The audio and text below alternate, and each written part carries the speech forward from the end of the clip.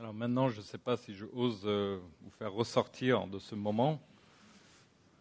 C'était bien. C'est quand même incroyable que Dieu il peut nous entendre tous. C'est chaque besoin de chacun. C'est là où on a besoin d'être boosté, là où on a besoin d'être encouragé. C'est incroyable notre Dieu. Écoute, bientôt plusieurs d'entre vous et déjà certains ont déjà pris la route pour les vacances. Mais avant de prendre votre voiture, juste écoutez ces quelques statistiques. En 2017, sur les routes en France, il y a eu 3693 personnes qui ont perdu leur vie au volant de leur voiture. Un accident mortel sur 3 sur l'autoroute est dû à l'endormissement au volant. 1 sur 3. 5 heures de sommeil ou moins la veille d'un départ multiplie par 3 le risque d'accident. 17 heures de veille active égale à 0,5 g d'alcool par litre de sang. Prendre la route avec une manque de sommeil ou rester volontairement éveillé longtemps afin de parcourir plus de kilomètres provoque les mêmes effets négatifs sur la capacité du conducteur que la présence d'alcool dans le sang. Il y en a 1 sur 3 qui trouvent la mort parce qu'ils sont dehors, tout simplement, ils sont fatigués au volant de leur voiture. Alors moi, je ne travaille pas pour la sécurité routière, mais on voit une vérité, ils enfoncent une vérité, et j'aimerais faire la même chose pour nous ce matin. L'autoroute enfonce cette vérité qu'on voit sur les panneaux d'affichage en conduisant, où ils sont éclairés, différents mots qu'ils prononcent. Tous les 2 heures, une pause. C'est bien. Vous n'êtes pas endormi quand vous conduisez. Un autre que j'ai pu repérer, danger, somnolence, fait le plein de vigilance. Et mon préféré, c'est celui-là. Sur la route, la fatigue risque de vous endormir à vie. Ça, c'est mon préféré. Ce qui ressort, c'est une réalité. C'est que nos corps sont fragiles. Nos corps sont limités.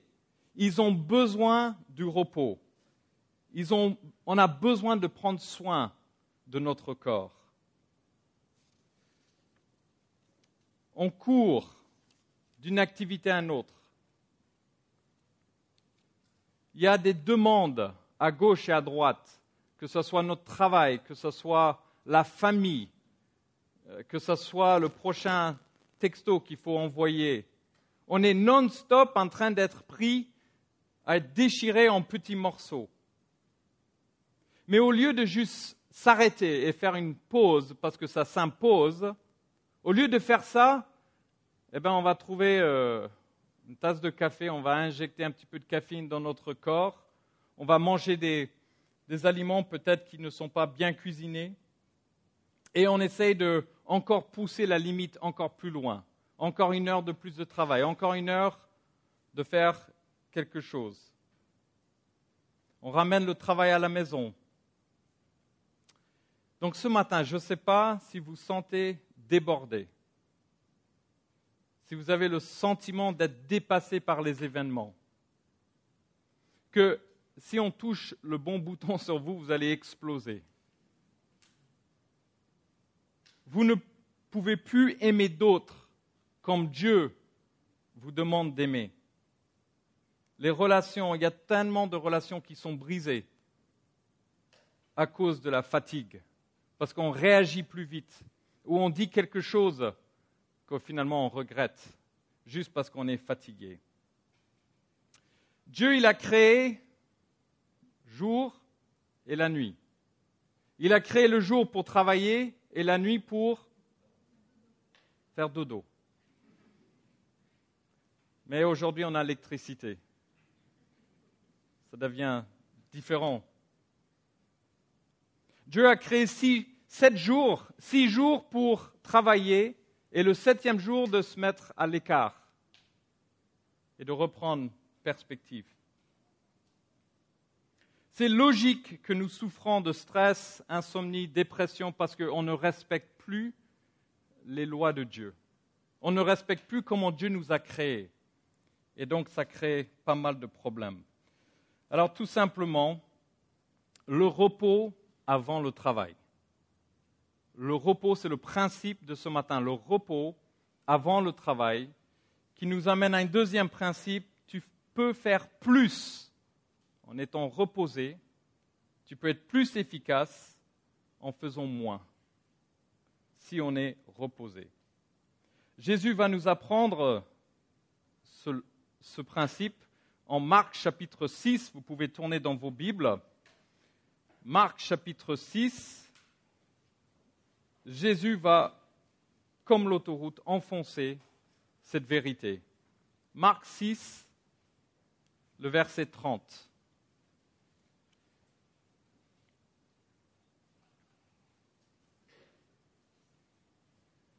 Marc 6, le verset 30. Les apôtres s'étant rassemblés auprès de Jésus, lui racontèrent tout ce qu'il avait fait et tout ce qu'ils avaient enseigné.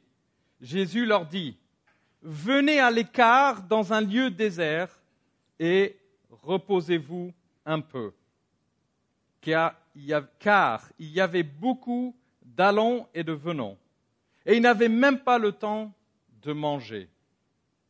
Ils partirent donc dans une barque pour aller à l'écart dans un lieu désert. Beaucoup de gens le virent s'en aller et les reconnus, et de toutes les villes, on accourut à pied et on les dévança au lieu où ils se rendaient. Quand il sortit de la barque, Jésus vit une grande foule et fut ému de compassion pour eux, parce qu'ils étaient comme des brebis qui n'ont point de berger.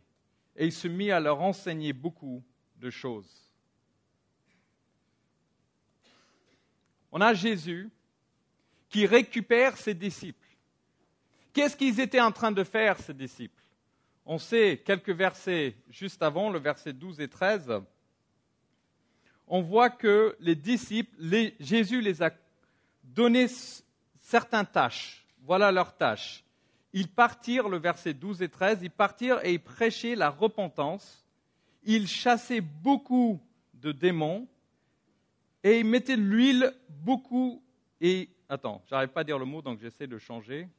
Ils mettaient de l'huile beaucoup sur les têtes, ok? Et ils les guérissaient.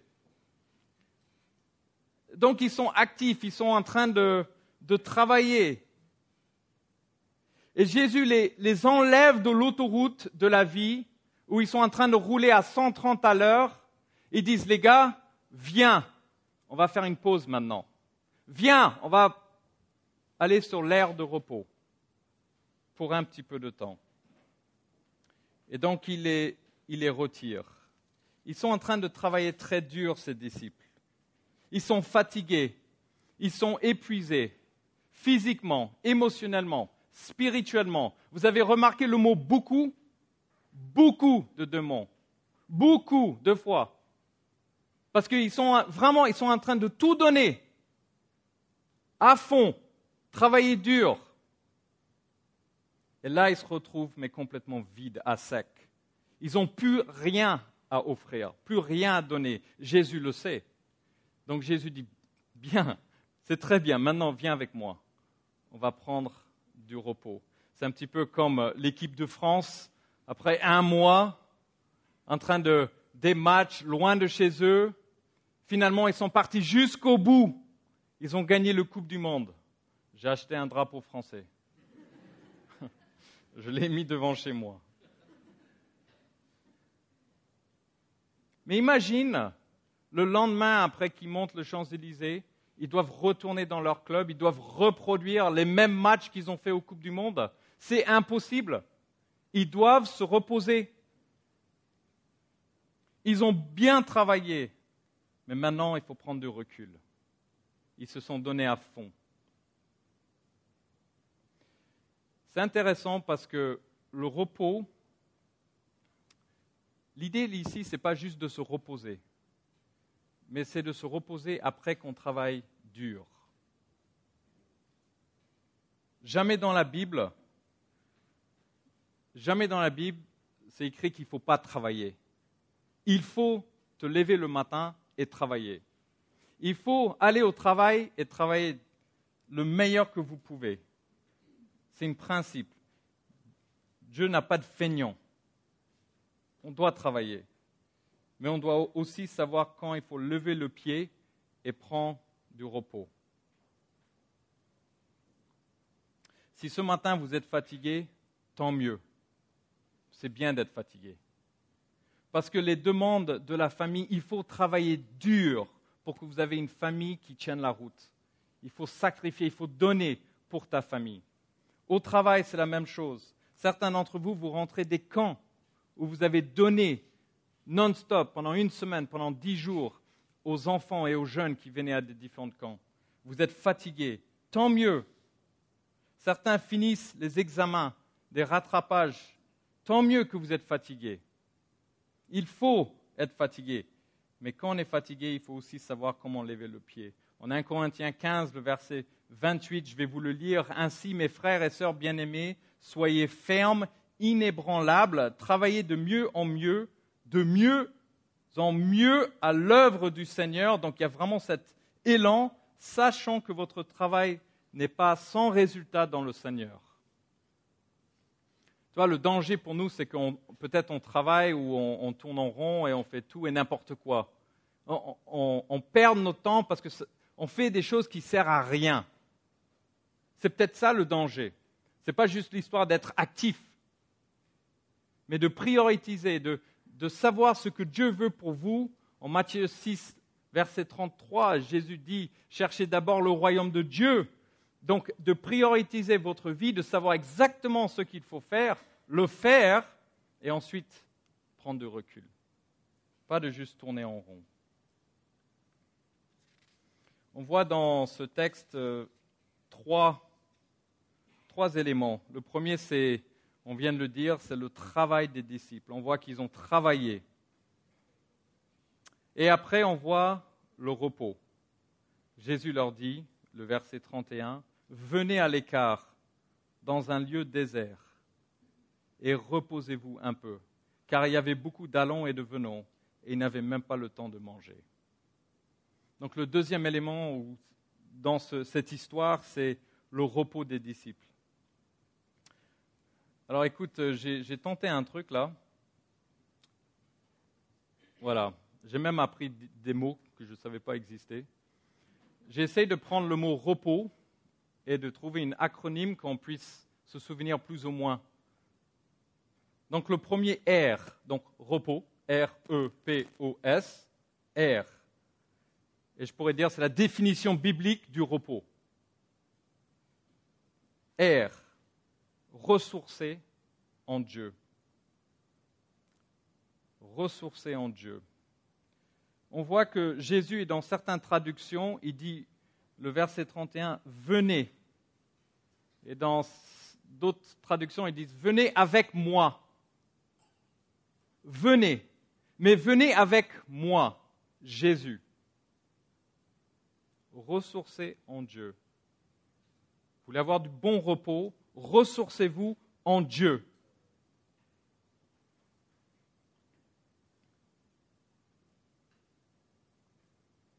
Tout a commencé avec Jésus.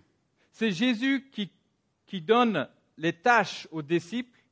Les disciples reviennent et ils rendent des comptes à qui ?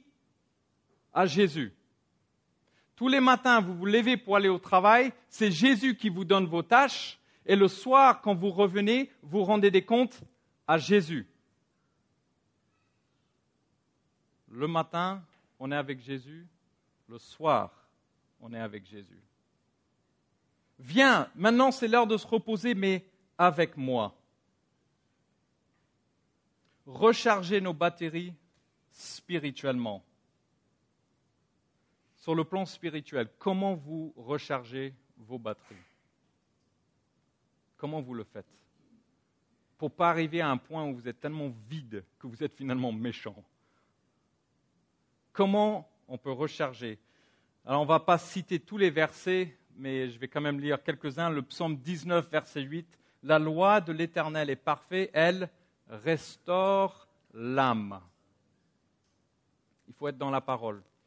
Il faut être avec Jésus dans la parole. La prière, on a entendu déjà certains qui ont prié tout à l'heure. La puissance de la prière, cette communication qu'on a avec Jésus, tout simplement de lui parler. Et ce que nous faisons ce matin, de se réunir, d'être encouragés, d'être à l'écoute de Dieu, j'ai beaucoup apprécié toutes les prières de ce matin. On est là pour t'écouter, toi, Seigneur Jésus. Comment ressourcer? Donc, c'est vrai, pendant une période de vacances, on peut se dire, je vais prendre des vacances de Dieu. Parce que tu sais, c'est très fatigant de toujours aller à l'église et avoir une tâche ou un rôle à faire. Peut-être ce n'est pas d'avoir le rôle, mais juste venir et écouter la parole et en profiter de l'ambiance qu'on a ensemble. Peut-être c'est ça, se ressourcer. Peut-être c'est de prendre un petit livre et le lire quand vous êtes sur la plage. Mais oublie pas que pour être ressourcé spirituellement, on a besoin de la parole, la prière et d'être avec des frères et sœurs. Sinon, le réservoir va vider très vite. Néhémie, c'était un homme dans l'Ancien Testament qui a compris le fait d'être rempli spirituellement avec Dieu. Il avait un rôle très important. Dieu lui a très clairement montré qu'il fallait qu'il retourne dans une autre ville qui s'appelle Jérusalem pour reconstruire des murs. Et donc, après le chapitre 1 et 2 de Néhémie, on voit un homme qui prie beaucoup, on voit un homme qui est dans la parole beaucoup, et que finalement, il va prendre ce long voyage de partir de sa ville, à peu près 1400 kilomètres, jusqu'à Jérusalem. Donc, quelques mois de voyage, et il le prend. Il a une tâche précise, il a un travail que Dieu lui a confié, reconstruire les murs. Mais dès qu'il arrive dans la ville de Jérusalem, la première chose qu'il fait, dis-moi, chapitre 2, le verset 11, il se repose pendant 3 jours. Parce que c'est un homme qui a compris qu'il doit être ressourcé avant de donner et qui a compris ses limites. Donc le R, c'est ressourcer en Dieu. Le E, R-E, espérance. Espérer en Dieu. J'aimerais bien que repos soit avec un C. Confiance en Dieu, ça passe mieux pour moi. Mais espérer en Dieu. Le verset 31 encore. Jésus leur dit, venez à l'écart dans un lieu désert, reposez-vous un peu, car il y avait beaucoup, encore le mot beaucoup, d'allants et venants. Là, on voit encore qu'il y a encore plein de choses à faire. Il y a encore des besoins. Il y a encore des personnes qui cherchent. Il y a encore plein de choses à faire. Il y a encore du travail. Le projet n'est pas accompli. Mais le fait de reposer, prendre du recul, ce que ça montre, c'est que vous avez confiance, vous espérez en Dieu. Que finalement, c'est Dieu qui va accomplir ce qu'il veut. Pas forcément, c'est pas toi qui vas le faire. Et donc, ça touche quelque chose de très sensible envers nous, c'est que je ne suis plus en contrôle de la situation. Je ne vais pas casser ma santé et aller dans les dernières heures de la nuit parce que tout est basé sur moi. Non. Justement, quand on prend du repos, on est en train de dire, OK Seigneur, j'ai confiance, j'espère en toi.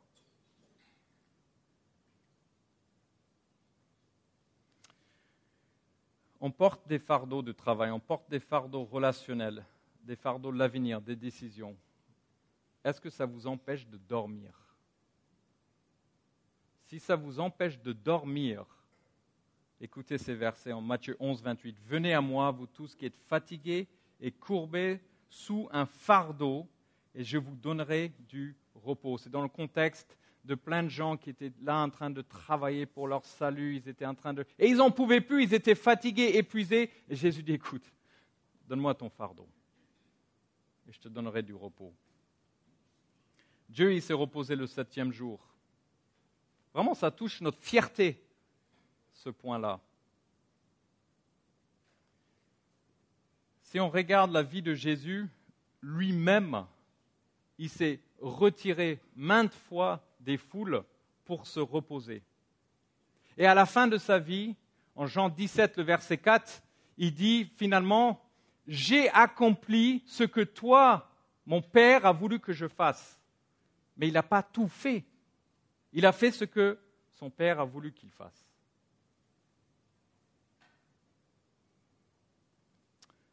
Un certain Pierre Marchal, alors il n'est pas lié à moi, au moins pas que je sache. Après la Deuxième Guerre mondiale, il est devenu aumônier dans le Sénat aux États-Unis. Mais à un très jeune âge, 46 ans, il est mort. Mais avant de mourir, il est mort d'une occlusion coronaire, donc des crises cardiaques. Et après son premier crise cardiaque, un ami lui a dit « Qu'est-ce que ça t'apprend sur Dieu, ce crise cardiaque que tu as eu ?» Il a dit « Tu veux vraiment savoir ?» « Oui. » Ça m'apprend que le royaume de Dieu avance sans Pierre Marchal. C'est ça que ça m'apprend. On n'est pas indispensable.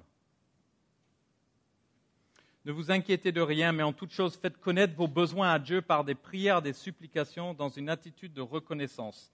Et la paix de Dieu, qui dépasse tout ce que l'on peut comprendre, gardera votre cœur et vos pensées en Jésus-Christ. Espérez en Dieu. Ressourcez en Dieu. Espérez en Dieu. Le P, R-E-P. C'est intéressant, verset 32. Ils partirent donc dans une barque. Alors je me suis dit, nous on aime bien les bateaux, peut-être Jésus il va sortir les skis à ce moment, pour faire du ski sur la mer. Ils vont passer un bon temps, ils ont amené un grand, avec des boissons là-dedans, dans une grande glacière. Je ne sais pas, ils vont prendre plaisir, prendre du bon temps. Comment se reposer, prendre du bon temps. Cette semaine, on a pris du bon temps dans la famille. C'était l'anniversaire d'un de mes fils et ils ont le droit de choisir un jeu préféré. Et lui, il aime bien le Monopoly. Le reste de nous, on aime moins parce que ça dure toute la journée. Mais lui, il aime bien. Et on a commencé à jouer au Monopoly. On a pris du bon temps ensemble. Mais à un moment, il y a eu une discussion un petit peu qui n'était pas évidente. La discussion, c'était quel fils, donc j'en ai 4, est le préféré de maman. Donc là, c'est devenu une autre... Et on a commencé à discuter et finalement, on les a rassurés plein de fois que maman aime tous les 4 de la même niveau. Différents, mais le même niveau d'amour. Et on l'a redit, mais le dernier, il a dit, ah ça c'est pas vrai. Il a dit, tu m'aimes plus que les autres. Et sa façon de le dire, on a commencé à rigoler. Et ça nous a fait tellement de bien. De juste être là autour d'une table, à prendre du bon temps, à se reposer ensemble. Je ne sais pas qu'est-ce que vous aimez faire, on est tous différents. Mais pour se reposer, prends plaisir à en profiter de la création de Dieu, à en profiter de les bénédictions que Dieu t'a données. Vous aimez le rosé? Bois un bon bouteille de rosé avec des olives tout fraîches. Vous aimez jouer aux boules? Joue aux boules.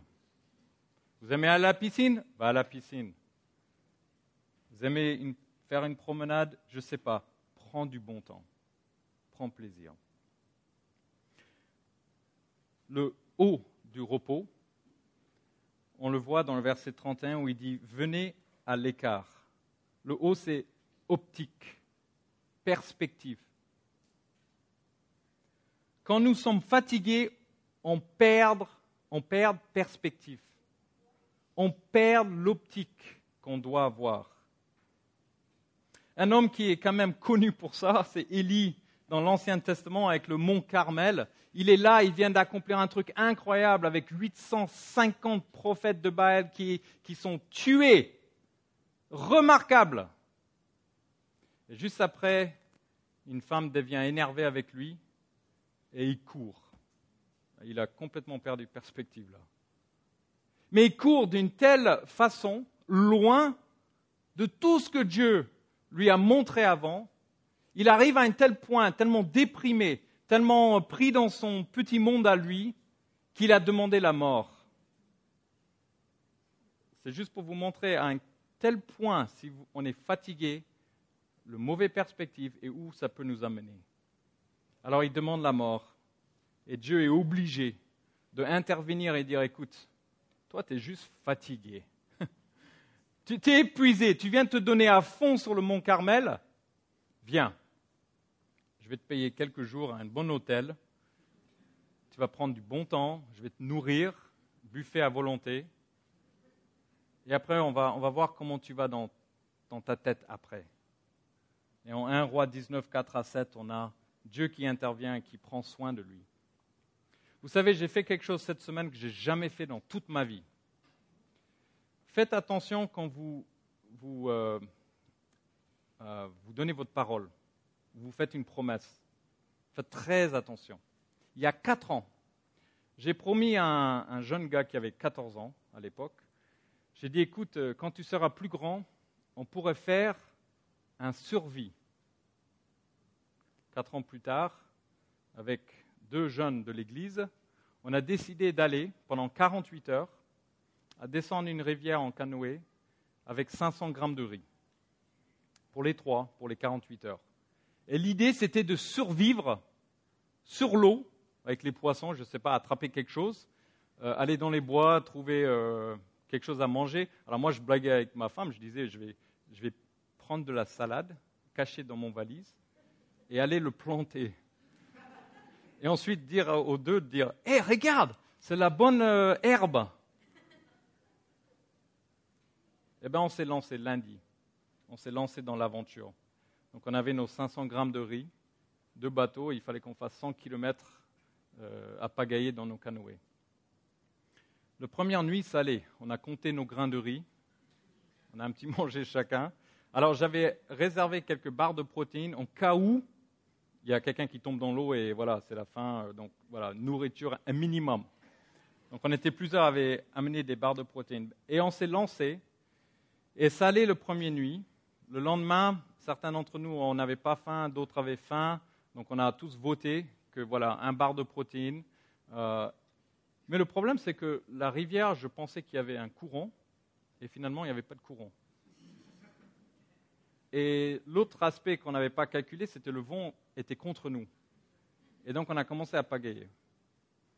On a pagayé de 8h, 8h30 le matin jusqu'à 17h le soir. On a descendu des barrages, mais à pied. D'accord ? Je ne savais pas que c'est assez loin d'une barrage à une autre.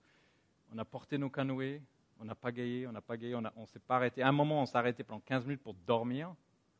Finalement, à 17h, on arrive à notre camp, là où on va mettre nos tentes et passer la nuit. On était tous tellement fatigués, personne ne pouvait pêcher. Personne ne pouvait même aller chercher du bois pour faire un feu, pour manger le riz. On se regardait, moi je suis l'aîné, je dois montrer l'exemple, je me suis juste allongé dans la tente pendant 30 minutes. On était épuisés, fatigués, on ne voyait plus rien. On avait complètement perdu perspective, à part, qu'est-ce qu'on fait là ? Ça, on l'avait gardé. Et vous savez, à 8h30, on était tous les 3 couchés et on a dormi jusqu'au lendemain à 8h. Montre-moi des jeunes pendant les grandes vacances qui se couchent à 8h30. Ça n'existe pas. Mais on avait complètement perdu perspective. On n'avait plus de l'optique. Et le lendemain, on a mangé quelques barres de protéines. Et vous savez, c'est reparti. Et on a pu finir, alors pas les 100 km, j'ai appelé ma femme pour nous récupérer avant, mais on a quand même pu faire un sacré bout ensemble.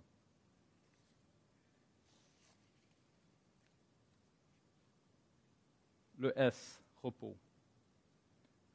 Dans un lieu désert, dit Jésus. Venez à l'écart dans un lieu désert, somnoler, dormir.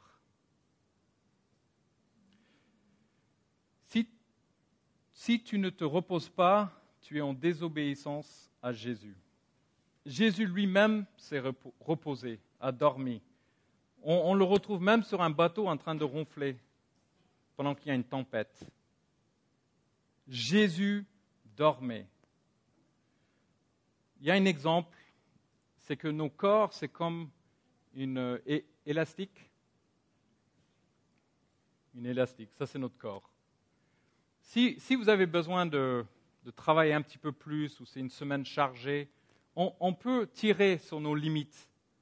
Une fois, 2 fois, et normalement ça revient. Ça revient comme avant. Il y a un principe avec nos corps que tu peux emprunter, mais tu ne peux pas voler. Tu dors moins, à un moment, il faudra que tu dors plus pour récupérer. Tu manges moins, à un moment, il faudra que tu récupères, tu manges plus. On peut emprunter, mais on ne peut pas voler de notre corps. Sinon, ça craque. Si c'est notre corps, on peut emprunter, on peut dépasser nos limites, des fois, mais si on est toujours en train à un moment, ça craque. Ça craque émotionnellement, ça craque spirituellement, ça craque physiquement. Et si on reste tendu, mais sans arriver au craquement, finalement, l'élastique, elle devient tout bizarre, elle est plus utile pour pourquoi elle a été créée. Il faut dormir. J'ai mis une petite parenthèse pour parler aux anciens de notre Église. Actes chapitre 20, le verset 28, Paul y parle aux anciens qui sont à l'Église d'Éphèse et ils disent « Veillez donc sur vous-même. Veillez donc sur vous-même et sur tout le troupeau de l'Église que le Saint-Esprit a confié à votre surveillance. Comme de bons bergers, prenez soin de l'Église de Dieu, cette Église qui s'est acquise au prix de son sang. À vous les anciens de notre Église, veillez donc sur vous-même. Si vous êtes épuisés, fatigués, vidés, le reste de nous, l'Église, on va souffrir. Parce que vous allez prendre des choix dans la fatigue. Vous allez perdre perspective. Ce n'est pas pour rien que Paul dit ça. Veille sur toi-même. Prends soin. À Timothée, Paul a dit, c'est bien, Timothée, que tu fasses un petit peu d'exercice physique. Alors, ce n'est pas le but en soi, mais c'est quand même important de faire un petit peu d'exercice physique. Et puis arrête de chipoter par rapport à cette histoire de vin, Timothée. Bois un petit verre, ça va te faire du bien. Donc à vous les anciens, un petit verre. Il y a d'autres passages qui disent qu'il ne faut pas beaucoup boire, mais un petit verre. Écoute, cette semaine, va au lit 30 minutes plus tôt que vous avez l'habitude de faire. Éteins les écrans et dormez. Prends soin de votre corps. Le repos avant le travail. Tu peux faire plus en faisant moins. Voilà le repos des disciples. Travail des disciples, le repos des disciples. Mais on voit que leur repos a vite changé. Tout d'un coup, ils se retrouvent avec plein de personnes de l'autre côté. Et j'aime bien les mots de Jésus où il dit « Venez à l'écart dans un lieu désert et reposez-vous un peu ». Le but, ce n'est pas de se reposer pour toujours. Le but, ce n'est pas d'être en vacances tout le temps. Le but, c'est de se reposer pour être rempli d'énergie, d'optique, ressourcé en Dieu, pour pouvoir continuer dans le travail que Dieu vous a demandé de faire. Mais là, c'est l'exemple typique qu'on avait planifié de se reposer, mais finalement, quelqu'un toque à la porte. On avait planifié de passer des bonnes vacances et un enfant, il tombe malade. Ce qui pousse Jésus, c'est son amour pour ces gens, la compassion qu'il a envers eux et qui est prêt à les aider. Le repos, c'est temporaire, ce n'est pas éternel. L'objectif du repos, c'est de prendre soin de ton corps, de retrouver une bonne perspective et de se ressourcer en Dieu pour pouvoir retourner et aimer les personnes autour de nous et vivre et partager l'Évangile pour encore une journée, pour encore une semaine, pour encore une année. C'est le but du repos. C'est la définition du repos que Dieu nous donne. En 1827, à l'âge de 14 ans, un prédicateur qui s'appelle Robert Murray M'Cheyne, qui est de l'Écosse, il a eu son diplôme. À l'âge de 23, il était en train d'être pasteur d'une église de plus de 1000 personnes dans une église presbytérienne. À 29 ans, il meurt. Et avant de mourir, il a écrit ça. Il a dit « Dieu m'a confié un message, a livré un message. Et il m'a donné un cheval pour le faire. Mais j'ai tué le cheval. Et maintenant, je ne peux plus livrer le message qu'il m'a confié. Parce que tout ce qu'il faisait, c'était de travailler et de ne pas prendre soin de son corps. Avant de prendre la voiture et pour aller en vacances ou de faire une balade, rappelez-vous, 1231 personnes ont perdu leur vie en l'année 2017 parce qu'ils sont endormis au volant à cause du fatigue. Je ne veux pas assister à votre enterrement où émotionnellement, spirituellement, physiquement, vous êtes vidé et vous ne pouvez plus fonctionner. Travaille bien, travaille dur, mais prends des pauses du repos. Le repos avant le travail. Tu peux faire plus en faisant moins. Seigneur Jésus, merci parce qu'on peut prendre 5 minutes pendant notre journée pour se clarifier les idées avec toi, à n'importe quel moment. Merci parce que la nuit, on peut se reposer, discuter ensemble, dormir. Merci pour ta création et qui nous apprend cela. Merci parce que dans une semaine, on peut se ressourcer ensemble avec toi. Pendant une année, on peut prendre des semaines de vacances. Seigneur, tout ça, on te remercie. Et je prie juste qu'on a un message, on a un travail à faire ensemble dans les semaines à venir. On a un travail à faire en famille dans le jour qui arrive. Et je prie que chacun puisse trouver ce bon équilibre entre le travail et le repos. Nous ne sommes pas Dieu. On ne peut pas continuer. On est purement là, à ton service. On a un message à livrer. Aide-nous à le faire pendant autant d'années que tu nous donnes sur cette terre. Au nom de Jésus, Amen.